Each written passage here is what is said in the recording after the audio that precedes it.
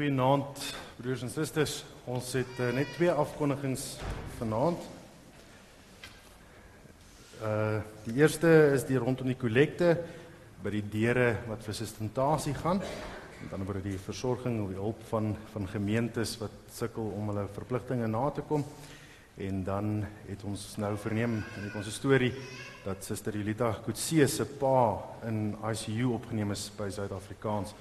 Ons doen ook voorbereiding en verbeterskap daar. Verder is ons in die donker en ek kan nie, ek hoop ek praat met iemand, maar ek hoor daar's 'n geval.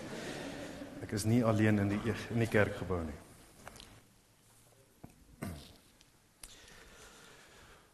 Geliefdes in ons Here Jesus Christus, wanneer ons dan ook weer hier in samekoms is dit ook ons belydenis, ons verklaring, dat ons hulp is in die naam van die Here wat hemel en aarde gemaak het, wat getrou bly tot in alle ewigheid, en die werke van sy hande nooit laat vaar nie.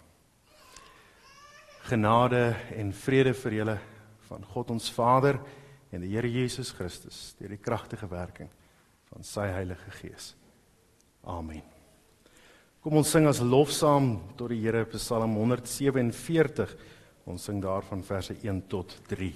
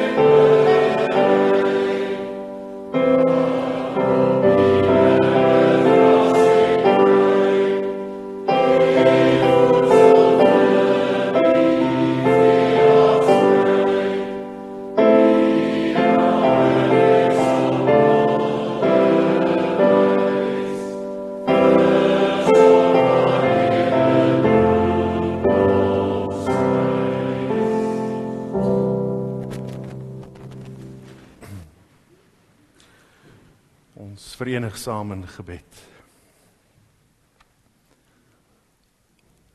Ons almagtige God en hemelse Vader, ons dankie vir hierdie geleentheid wat ons het om weer in die teenwoordigheid te mag wees. Tog so met 'n belydenis dat ons nooit sonder die teenwoordigheid is nie.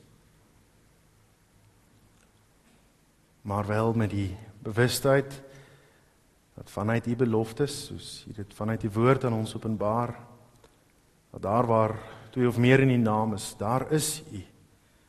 dat ons iets van 'n belydenis het, dat U selfs op 'n meer besonderse manier in geloofsgemeenskap by ons is. Mag ons dit vanaand dan ook weer so ervaar. Want wanneer ons hier stil word, ons U teenwoordigheid mag ken, in besonder wanneer ons vanuit die woord ook wil voorgaan, dat U vanuit die werking van U Gees ons harte en gedagtes in besit sal neem, dat U tot ons sal spreek, dat die gedring en druis van die wêreld daar buite nou hier vir ons mag stil wees, alle bekommernis van ons verwyder mag wees, dat ons alleen ons mag toespits op U. Mag U ons hier die rustigheid van hart gee, dat ons mag weet, dat elke dag van ons lewe is in U hand, dat dit U is wat getrou is van begin tot einde, en dat ons aan U getrouheid wil verbind. Nie omdat ons self getrou is nie, maar omdat ons getrou wil wees aan U, wil aankleef dit wat U van U self aan ons openbaar. Maar waar ons in geloofsgemeenskap hier is met hierdie begeerte, weet ons dat daar ook talle oor die wêreld heen so vergader is, en ook was alreeds vandag en ook nog sal wees. Wil ons groter en wyer dink as dit wat ons hier ervaar, omdat ons die getrouheid ook nie werklik kan begryp nie, al probeer ons hoe hard. Dat ons die grootheid van die naam nie kan besef nie. En dat ons die werke van die hande ook nie kan meet nie. En daarom dank ons U ook dat ons weet, dat dit wat ons hier het, maar 'n druppel van die emmer is, van dit wat U besig is om te doen, elke dag. Maar is dit ons pleidooi, dat dit U woord en U woord alleen in waarheid mag wees, wat vanaand hier voor mag gaan, maar ook so oral oor die aarde heen.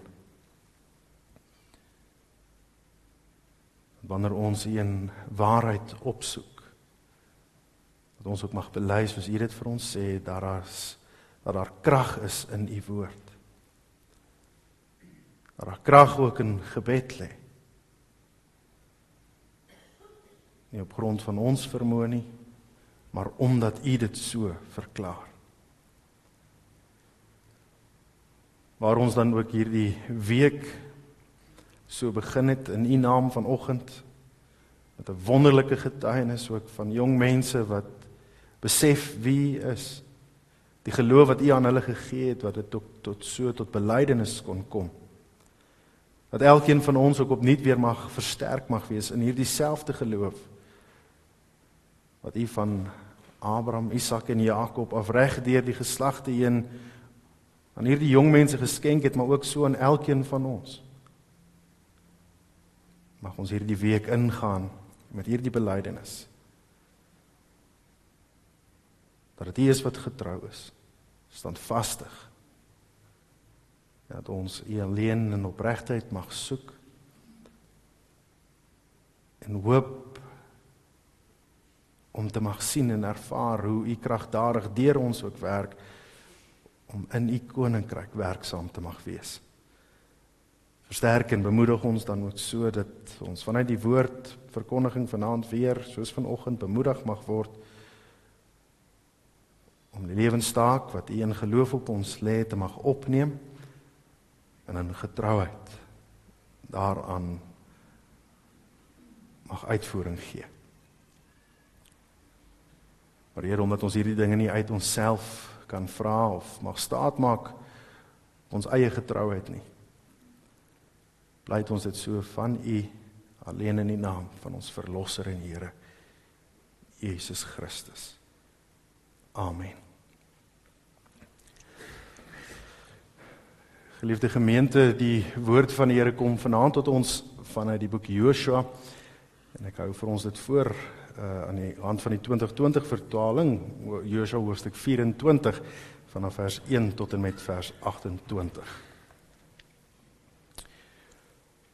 Joshua het al die stamme van Israel in Sichem byeen laat kom. Hy het die oudstes van Israel, hulle hoofde, hulle regters en opsieners opgeroep. En hulle het in die teenwoordigheid van God gaan staan. Joshua sê toe vir die hele volk, so sê die Here, die God van Israel. Ander kant die rivier het julle voorvaders in die verre verlede gewoon, Tera, die vader van Abraham en Nahor, en hulle het ander gode gedien. Maar ek het julle voorvader Abraham van ander kant die rivier afgeneem en hom deur die hele land Kanaan laat trek. Ek het sy nageslag vermeerder. Ek het aan hom Isak gegee en aan Isak het ek Jakob en Esau gegee. Ek het vir Esau die bergland Seir gegee om dit in besit te neem. Maar Jakob en sy seuns het afgetrek na Egipte. Ek het Moses en Aaron gestuur en ek het Egipte met plaag getref soos wat ek gedoen het. En daarna het ek julle laat wegtrek. Ek het julle voorouers uit Egipte laat wegtrek en julle het by die see aangekom.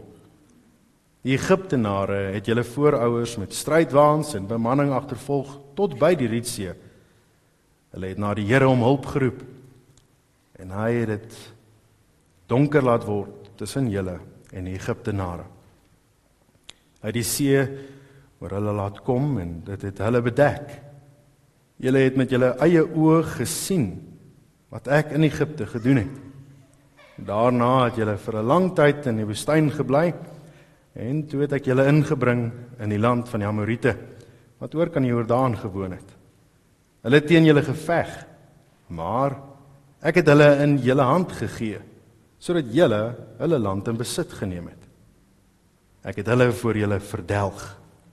En toe het Balak, seun van Sipor, die koning van Moab, gereed gemaak en teen Israel geveg. Hy het Biliam, seun van Beor, ontbied om julle te vervloek. Ek wou egter nie na Biliam luister nie. En hy het julle toe net geseën. So het ek julle uit sy hand gered. Julle het toe die Jordaan oorgesteek en by Jerigo aangekom. Die burgers van Jerigo, die Amoriete, die Ferisiete, die Kanaaniete, die Hetiete, die Gerasiete, die Jewitiete, die Jebusiete, het teen julle oorlog gemaak. Maar ek het hulle in julle hand gegee. Ek het 'n vlaag paniek voor julle uitgestuur en dit het hulle, die twee konings van die Amoriete, voor julle uitgedryf. Dit was nie deur julle swaarde en boë nie. Ek het vir julle die land gegee waarvoor julle nie hard gewerk het nie. Dorpe wat julle nie gebou het nie, waar julle woon. En wingerde en olyfboorde wat julle nie geplant het nie, maar waarvan julle eet. Daarom dan, julle moet ontzag hê vir die Here, dien hom met opregtheid en getrouheid. Verwyder die gode wat julle voorvaders aan die ander kant die rivier en in Egipte gedien het, en dien die Here. Maar as dit verkeerd is in julle oë om die Here te dien, kies julle dan vandag wie julle wil dien. Of die gode ander kant die rivier wat julle voorouers gedien het, of die gode van die Amoriete in wie se land julle woon. Maar ek en my huis, ons sal die Here dien. Hierop het die volk geantwoord en gesê, nooit sal ons die Here verlaat deur ander gode te dien nie, want die Here ons God, hy is die een wat ons en ons voorouers uit Egipte land, uit die plek van slawerny laat optrek het, en wat voor ons oë hierdie groot tekens en mag gedoen het. Hy het ons bewaar op die hele pad waarlangs ons gegaan het, en onder al die volke waar ons deurgetrek het. Die Here het al die volke vir ons uitgedryf en die Amoriete wat in die land gewoon het. Ons sal die Here dien, want hy is ons God. Maar Joshua het die volk gesê, julle sal nie in staat wees om die Here te dien nie, want hy is 'n heilige God. Hy is 'n besittelike God. Hy sal nie julle oortredinge en sondes vergewe nie. As julle die Here verlaat en vreemde gode dien, sal hy julle weer kwaad aandoen en 'n einde aan julle maak, nadat hy aan julle goed gedoen het. Toe sê die volk vir Josua, nee, maar ons sal net die Here dien. Daarop sê Josua vir die volk, julle is getuies teen julle self, dat julle self die Here vir julle gekies het om te dien. Hulle het geantwoord, ons is getuies. Verwyder dan na die vreemde gode in julle midde en rig julle harte op die Here, die God van Israel. En toe sê die volk vir Josua, ons sal net die Here ons God dien en ons sal net na sy stem luister. Josua het op daardie dag namens die volke verbond gesluit en vir hulle vaste voorskrifte en bepalings neergelê in Sichem. Josua het daardie woorde in die boekrol met die wet van God neergeskryf. Toe het hy 'n groot klip geneem en dit opgerig, daar onder die groot terebintboom wat by die heiligdom van die Here is. Josua het vir die hele volk gesê, kyk, hierdie klip sal as 'n getuie teen ons wees, want hy het al die woorde van die Here wat hy met ons gepraat het gehoor, en hy sal teen julle 'n getuie wees, sodat julle nie julle God verloon nie. En daarna het Josua die volk weggestuur, elkeen na sy erfdeel. Ons lees tot sover vanuit die woord van die Here. As deel van ons woordverkondiging gaan ons saam sing uit Psalm 62 uit. Ons sing daarvan vanaf verse 6 tot 8 en daarna sal ek vir ons die teksvers voorhou as ook die Heidelbergse Katekismus afdeling Sondag 1. Kom ons sing saam Psalm 62 verse 6 tot 8.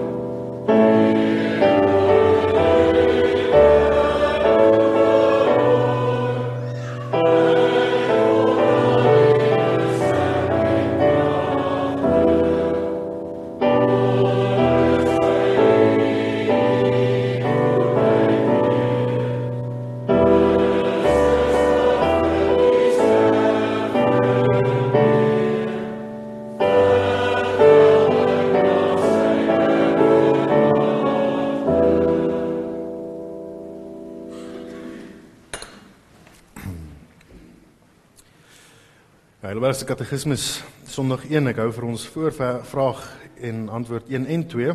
Vraag 1, die baie bekende vraag en antwoord, wat is jou enigste troos in lewe en sterwe? Die antwoord, dat ek met liggaam en siel, in lewe en in sterwe, nie aan myself nie, maar aan my getroue verlosser, Jesus Christus behoort. Hy het met sy kosbare bloed vir al my sondes ten volle betaal, en my het alle heerskappy van die duiwel verlos. Hy bewaar my op so 'n wyse dat sonder die wil van my hemelse Vader geen haar van my kop kan val nie. Alles moet inderdaad tot my saligheid dien. Daarom verseker hy my ook deur sy Heilige Gees van die ewige lewe en maak hy my van harte gewillig en bereid om voortaan vir hom te lewe. Vraag 2. Hoeveel dinge moet jy weet om hierdie troos salig te kan lewe en sterwe? Die antwoord, 3 dinge. Ten eerste, hoe groot my sonde en ellende is. Ten tweede, hoe ek van al my sonde en ellende verlos word. En ten derde, hoe ek God vir so 'n verlossing dankbaar moet wees. Ons teksvers is in 'n sekere sin vanaand net inleidend, want die strekking van ons geleesde gedeelte is in geheel die teks, maar die klem val juis op hierdie inleiding in vers 2. Josua sê toe vir die hele volk, so sê die Here, die God van Israel. Geliefde gemeente van ons Here Jesus Christus, dit is nie 'n enkele geval waar ons, soos in hierdie geleesde gedeelte vanaand, hoor hoe daar 'n opsomming amper is van die genadewerkinge van God nie. Ons hoor vanaand hier hoe die volk bymekaar kom, soos dit telkens ook gebeur het, en daar 'n spesifieke fokus is op die gebeure onlangs in die geskiedenis van Israel. Nou in hierdie konteks is dit baie onlangs.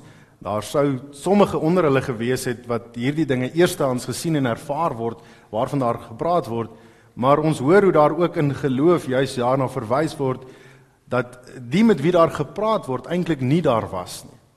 Daar word melding gemaak en gesê, julle voorgeslagte, dis wat met julle voorgeslagte gebeur het.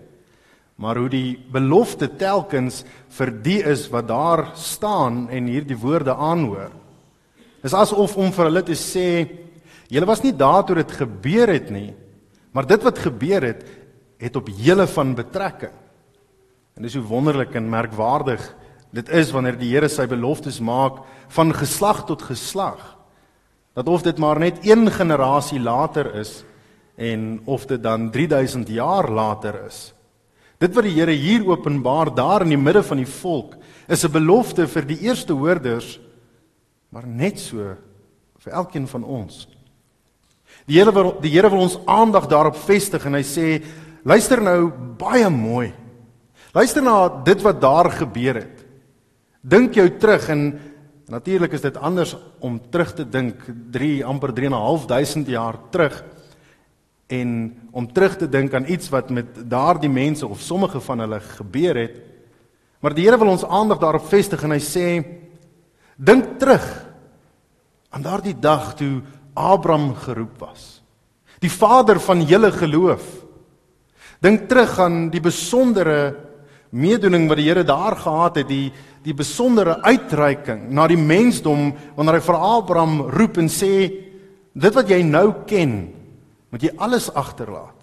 Los jou familie, los alles wat jy tot op dusver toe in jou lewe leer ken en verstaan het, en trek weg. Los jou mense, want van hier af vorentoe is daar net 1 verbintenis wat belangrik is. Dis die verbintenis met hom wat homself aan Abraham openbaar. Dink aan dit wat van hier af vorentoe gaan gebeur. En die Here rig dan, of vestig die aandag deur Josua aan die volk en hy sê, maar dit het nie opgehou nie. Na Abraham was daar 'n hele geslagslyn wat gevolg het. En daar word verwys na Abraham, Isak en Jakob. Daar word verwys na hoe dit dan gebeur het, hoe die volk opgeëindig het in Egipte. Hoe in 'n wêreldse verstaan van dinge die noodlot getref het. En hulle noodgedwonge na Egipte toe moes gaan, omdat daar hongersnood was. En juis hierin hoor ons al reeds, hoe die katekismes dit ook dan vir ons uitstip en sê, maar daar is niks wat in ons lewe gebeur wat toevallig is nie. Die Here beloof en sê, daar sal nie 'n haar van jou kop afval, as die Here dit nie wil nie. Dat voorspoed en teëspoed uit die hand van God tot die gelowige kom, en die katekismes het saamvat en sê, en dit alles, om te dien tot die saligheid van die gelowige. Om die saligheid wat ons het en beerwe het in Christus Jesus, dat dit vir ons verdiep moet word. En dan moet ons hierdie woorde van die katekismes dan al reeds hoor, soos dit hier in Josua vir ons uitgestip word. Ook hierdie herhaling van die onlangse gebeure in die midde van Israel, is vir ons ook belangrik om aan te dink, wanneer ons dink aan hierdie eerste gedeelte, die inleiding tot die ganse katekismes. En die Here sê, dat dit wat daar met Egipte gebeur het, die sogenaamde noodlot, die droogte wat hulle gedring het om bepaalde besluite te maak en hulle uit Kanaan uit weg te vat, of op daardie tydstip nog die beloofde land, dit wat die Here vir Abraham gegee het, nog voordat dit in besit geneem was deur die Amoriete. Dat hulle daarvan af wegtrek, maar dit ook nie toevallig was nie. Hulle trek Egipte toe en alles lyk maanskyn en rose. Maar oor daardie 400 jaar gebeur dit dat Israel verdruk word. Maar dat ook die verdrukking nie maar per toeval plaasvind nie. Die Here is besig om 'n bepaalde pad met sy volk te stap. Maar nie net met hulle nie. Alles wat daar met in Egipte gebeur het met Israel, het ook 'n groter doel van God se openbaring gehad vir ons om vandag na te kan terugkyk. En die Here wil ons juist daaraan herinner. En daarom is dit die narratief wat hier voor ons oë afspeel. En dit is asof Joshua nie net met die volk daar praat nie, maar vir elkeen van ons sê, dat hierdie dinge wat herhaal word, moet vir ons ook in dieselfde indruk geplaas word. Ons moet ook terugdink en dink aan asof dit ons voorsate is. En dit is die strekking van die Godsopenbaring. Dat dit nie net die voorvader van Abraham nie net die voorvader van Israel was vanuit 'n genealogie nie, maar in geloofsterme is Abraham ook ons voorvader. Dat die volk van die Here in Christus Jesus een is waarvan ons deel is, net soos Abraham. En wanneer die Here dan vir Israel in daardie konteks dit sê, is dit net so vir ons. Dat ons moet terugdink en besef dat hierdie gebeure wat daar plaasgevind het, alles dinge is wat die Here laat gebeur het. Sommige die aktiewe wil van God en ander die passiewe wil van God. Dit wat die Here laat gebeur en dit wat die Here toelaat om te gebeur.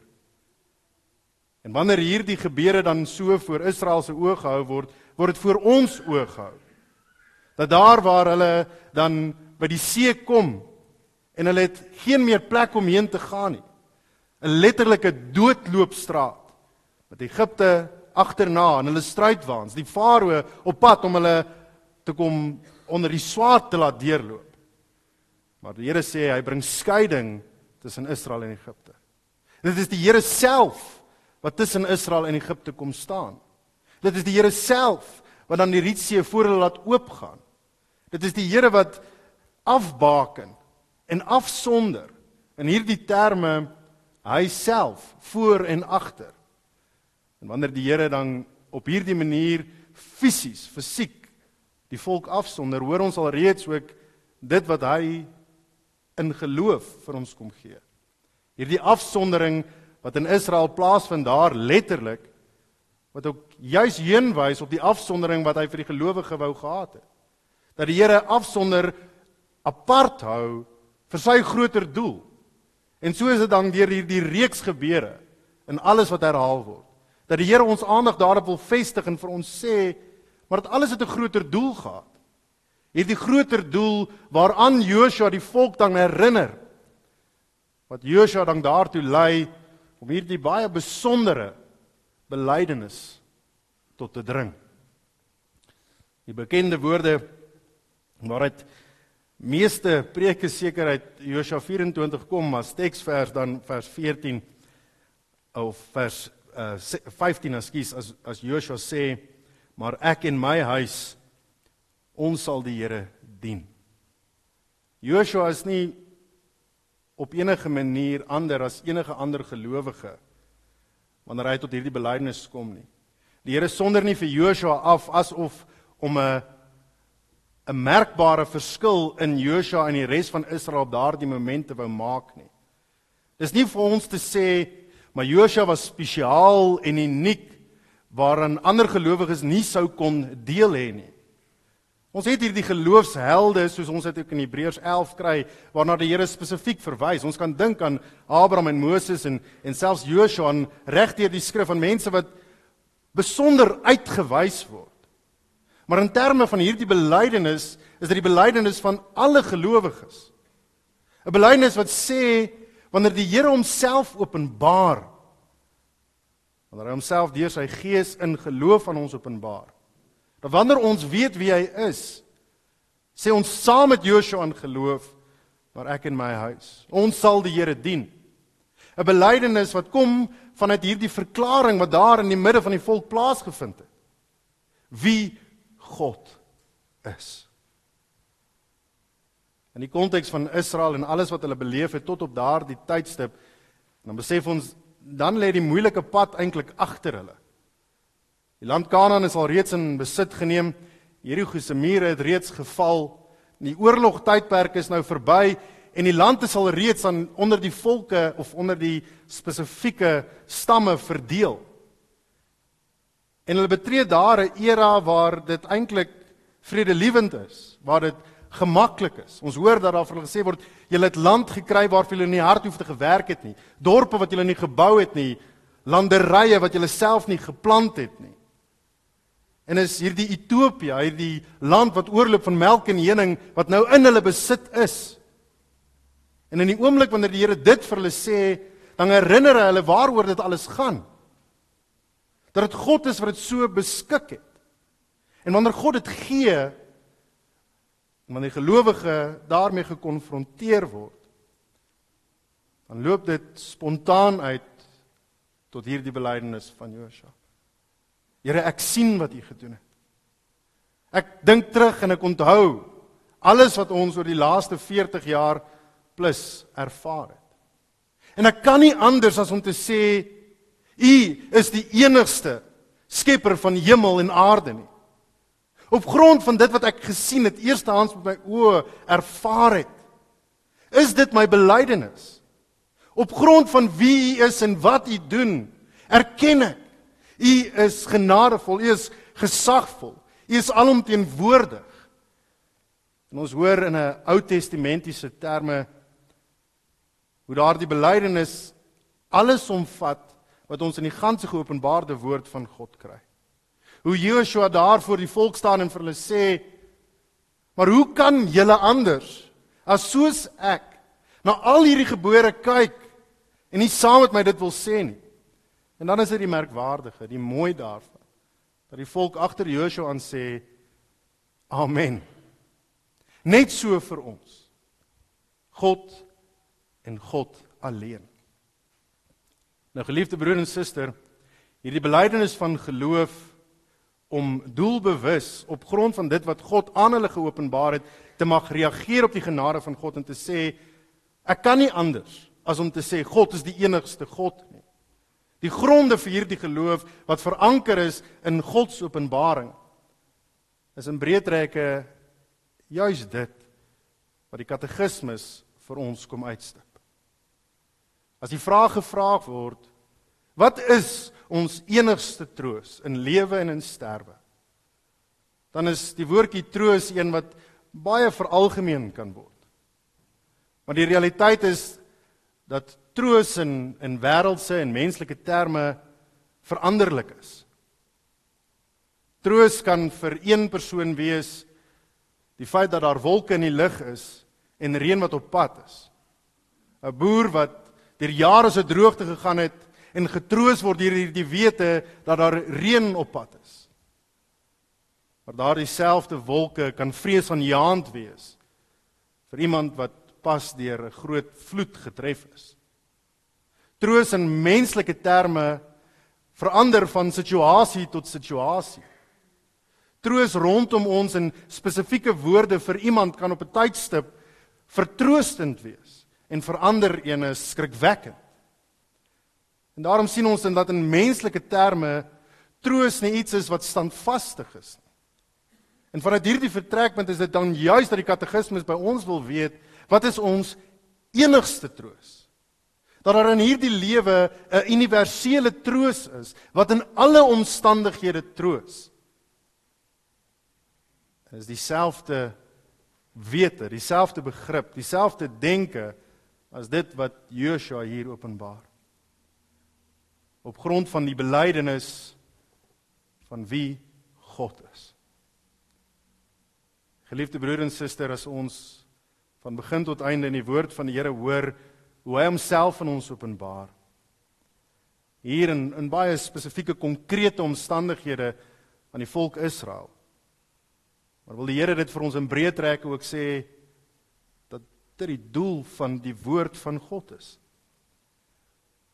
Om die gelowige diep onder die indruk te bring van wie ons Heiland en Here is. Dat dit wat ons Skepper kom doen het hier op aarde, niks van dit per toeval is. Maar dat God die aandag van die mens wil bring op dit wat hy doen, om vir ons troos te gee. En soms is dit moeilike omstandighede. Soms is dit 400 jaar in Egipte. Soms is dit die dreiging van gevaar, van oorlog. Soms is dit armoede en teëspoed. Soms is dit droogte en soms is dit vloede. Maar in die midde van dit alles kom die Here en hy sê vir ons, daar is een onveranderlike in dit alles. En dit is hy self. Dit is hy wat nooit verander nie. Dit is hy wat in die midde van dit alles dieselfde is. En op die ou einde van die dag die uitkoms sal bepaal. Menslik gesproke is dit maklik om mis te kyk. Om te midde van die groot uitdagings en die storms van hierdie lewe verward te voel. Selfs verwaarloos te voel, afgeskeep. En daarom is dit dan ook so mooi wanneer ons in ons geleesde gedeelte hoor en sien hoe die Here daarop wys en homself openbaar aan die volk en hy sê dat hy 'n besitlike God is. Dat die direkte vertaling van hierdie gedeelte ook daarop kan sinspeel en terugwys na dit wat ons in Eksodus 20 vers 5 lees, die Here ook daar ook praat van 'n besitlike God. Dat hierdie besitlikheid 'n openbaring is van God se toewyding vir sy kinders, sy geliefdes. God wat hom beywer. Ons kan dit self so verklaar om te sê, God wat hom hartstogtelik beywer vir sy kinders. Dat God in geen omstandighede die hand van die gelowige los nie. Dat die verwydering tussen die mens en God iets is wat nie van God se kant af kom nie, maar alleen van ons kant af. Dat wanneer ons op enige manier verwaarloos voel, afgeskeep, wanneer dit voel dat ons weeskinders is dit alleen omdat dit ons gebrekkige vermoë om die volheid van God raak te sien. Maar juis en ek hier in die terme, wanneer ons Here Jesus sy disippels daarop wys en sê, maar wanneer hy van hulle af weggaan, laat hy hulle nie as weeskinders agter nie, maar dat hy die vertrooster, die Heilige Gees stuur, om met ons en in ons te wees. Die Godsopenbaring van God, drie enig Vader, Seun en Heilige Gees, juis hier die bemoediging vir die gelowige is, om te mag weet dat in alle omstandighede, die Here ons troos is. Die Here ons daarop wil wys, dat selfs daar waar die lewe nie sin maak nie, daar waar daar onsekerheid is oor die toekoms, daar waar ons kan wonder oor landsomstandighede, oor die onstuimigheid van politiek, die uitkoms van 'n verkiesing, of slaggate reggemaak gaan word en Eskom ooit sal herstel. Dan sê die Here vir ons, maar te midde van alles wat ons rondom ons sien, is hy nie apaties teenoor ons nie. Nee, want so lief het hy die wêreld gehad, dat hy sy enige gebore seun gestuur het om vir ons sondes te sterf. En dit is God se deurslaggewende belofte aan elkeen van ons. Dat die troos in ons Here Jesus Christus vas en seker is. Maar dat selfs die ganse geopenbaring van God se woord, juis hierdie doel het, om vir ons as gelowiges vandag ook te sê, elke keer wanneer ons terugdink aan die interaksie tussen die almagtige skepper van hemel en aarde en die skepping, dan moet ons raak sien hoe God bemoeienis met ons het. En dat ons daarin troos mag vind. Getroos mag weet dat ons lewe en ons sterwe in die hand van God is. Dat hy van begin tot einde 'n pad met ons stap. 'n Pad wat ook nie individueel net vir elkeen van ons is nie, maar van geslag tot geslag. En of ons dan nou hier is vandag en soos gras verdor en afgesny word en verlep in die aand en môre dalk nie meer hier is nie, is die Here getrou. En dat sy troos aan elkeen van ons is, dat die skepping deur hom in stand gehou sal word. Dat ons toekoms nie in ons hande is nie, maar in syne.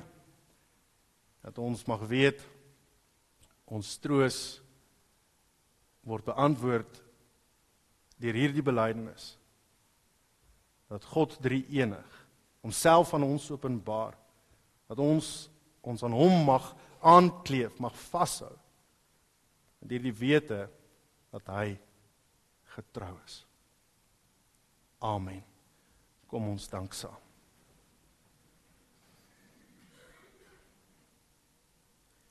Ons almagtige Skepper en Hemelvader, ons dankie dat ons vanaand hier mag wees en mag bely, as U vir ons is, wie kan teen ons wees?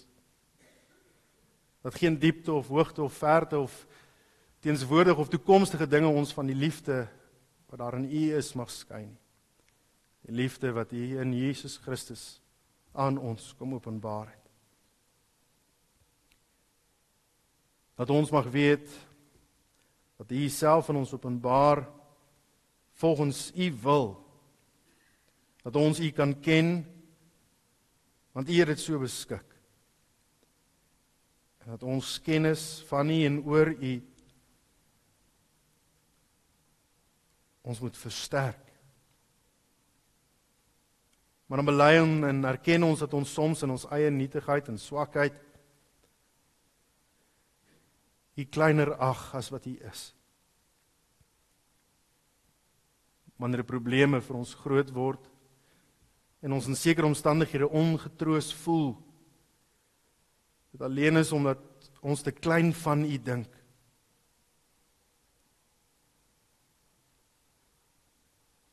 Dit bely ons teenoor U, Here. Vergewe ons sonde.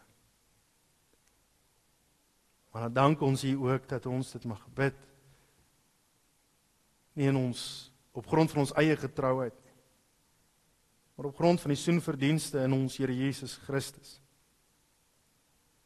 Dat die genade ook daarin aan ons bewys is. Dat ons alleen op U mag beroep. Dat ons nie troos in ons eie doen en late nie, maar in die werke van U hande. Maar lei ons dat ons ook vanuit die vertroosting in gehoorsaamheid aan U woord mag leef. Dat wanneer ons bely dat U woord waar en waaragtig is,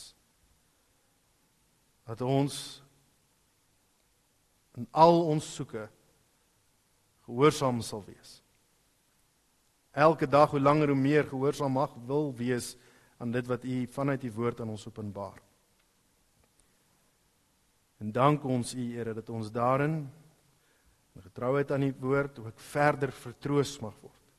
Hoop mag vind vir alle onsekerhede. Ons dank U dat ons dit alles van begin tot einde mag bely as dit wat U bewerk en beskik. Dat ons op U mag hoop en vertrou. Daarom dank ons dit. In die naam van ons Verlosser en Here, Jesus Christus. Amen. Ons gaan nou oor tot die afdra van die liefdegawe.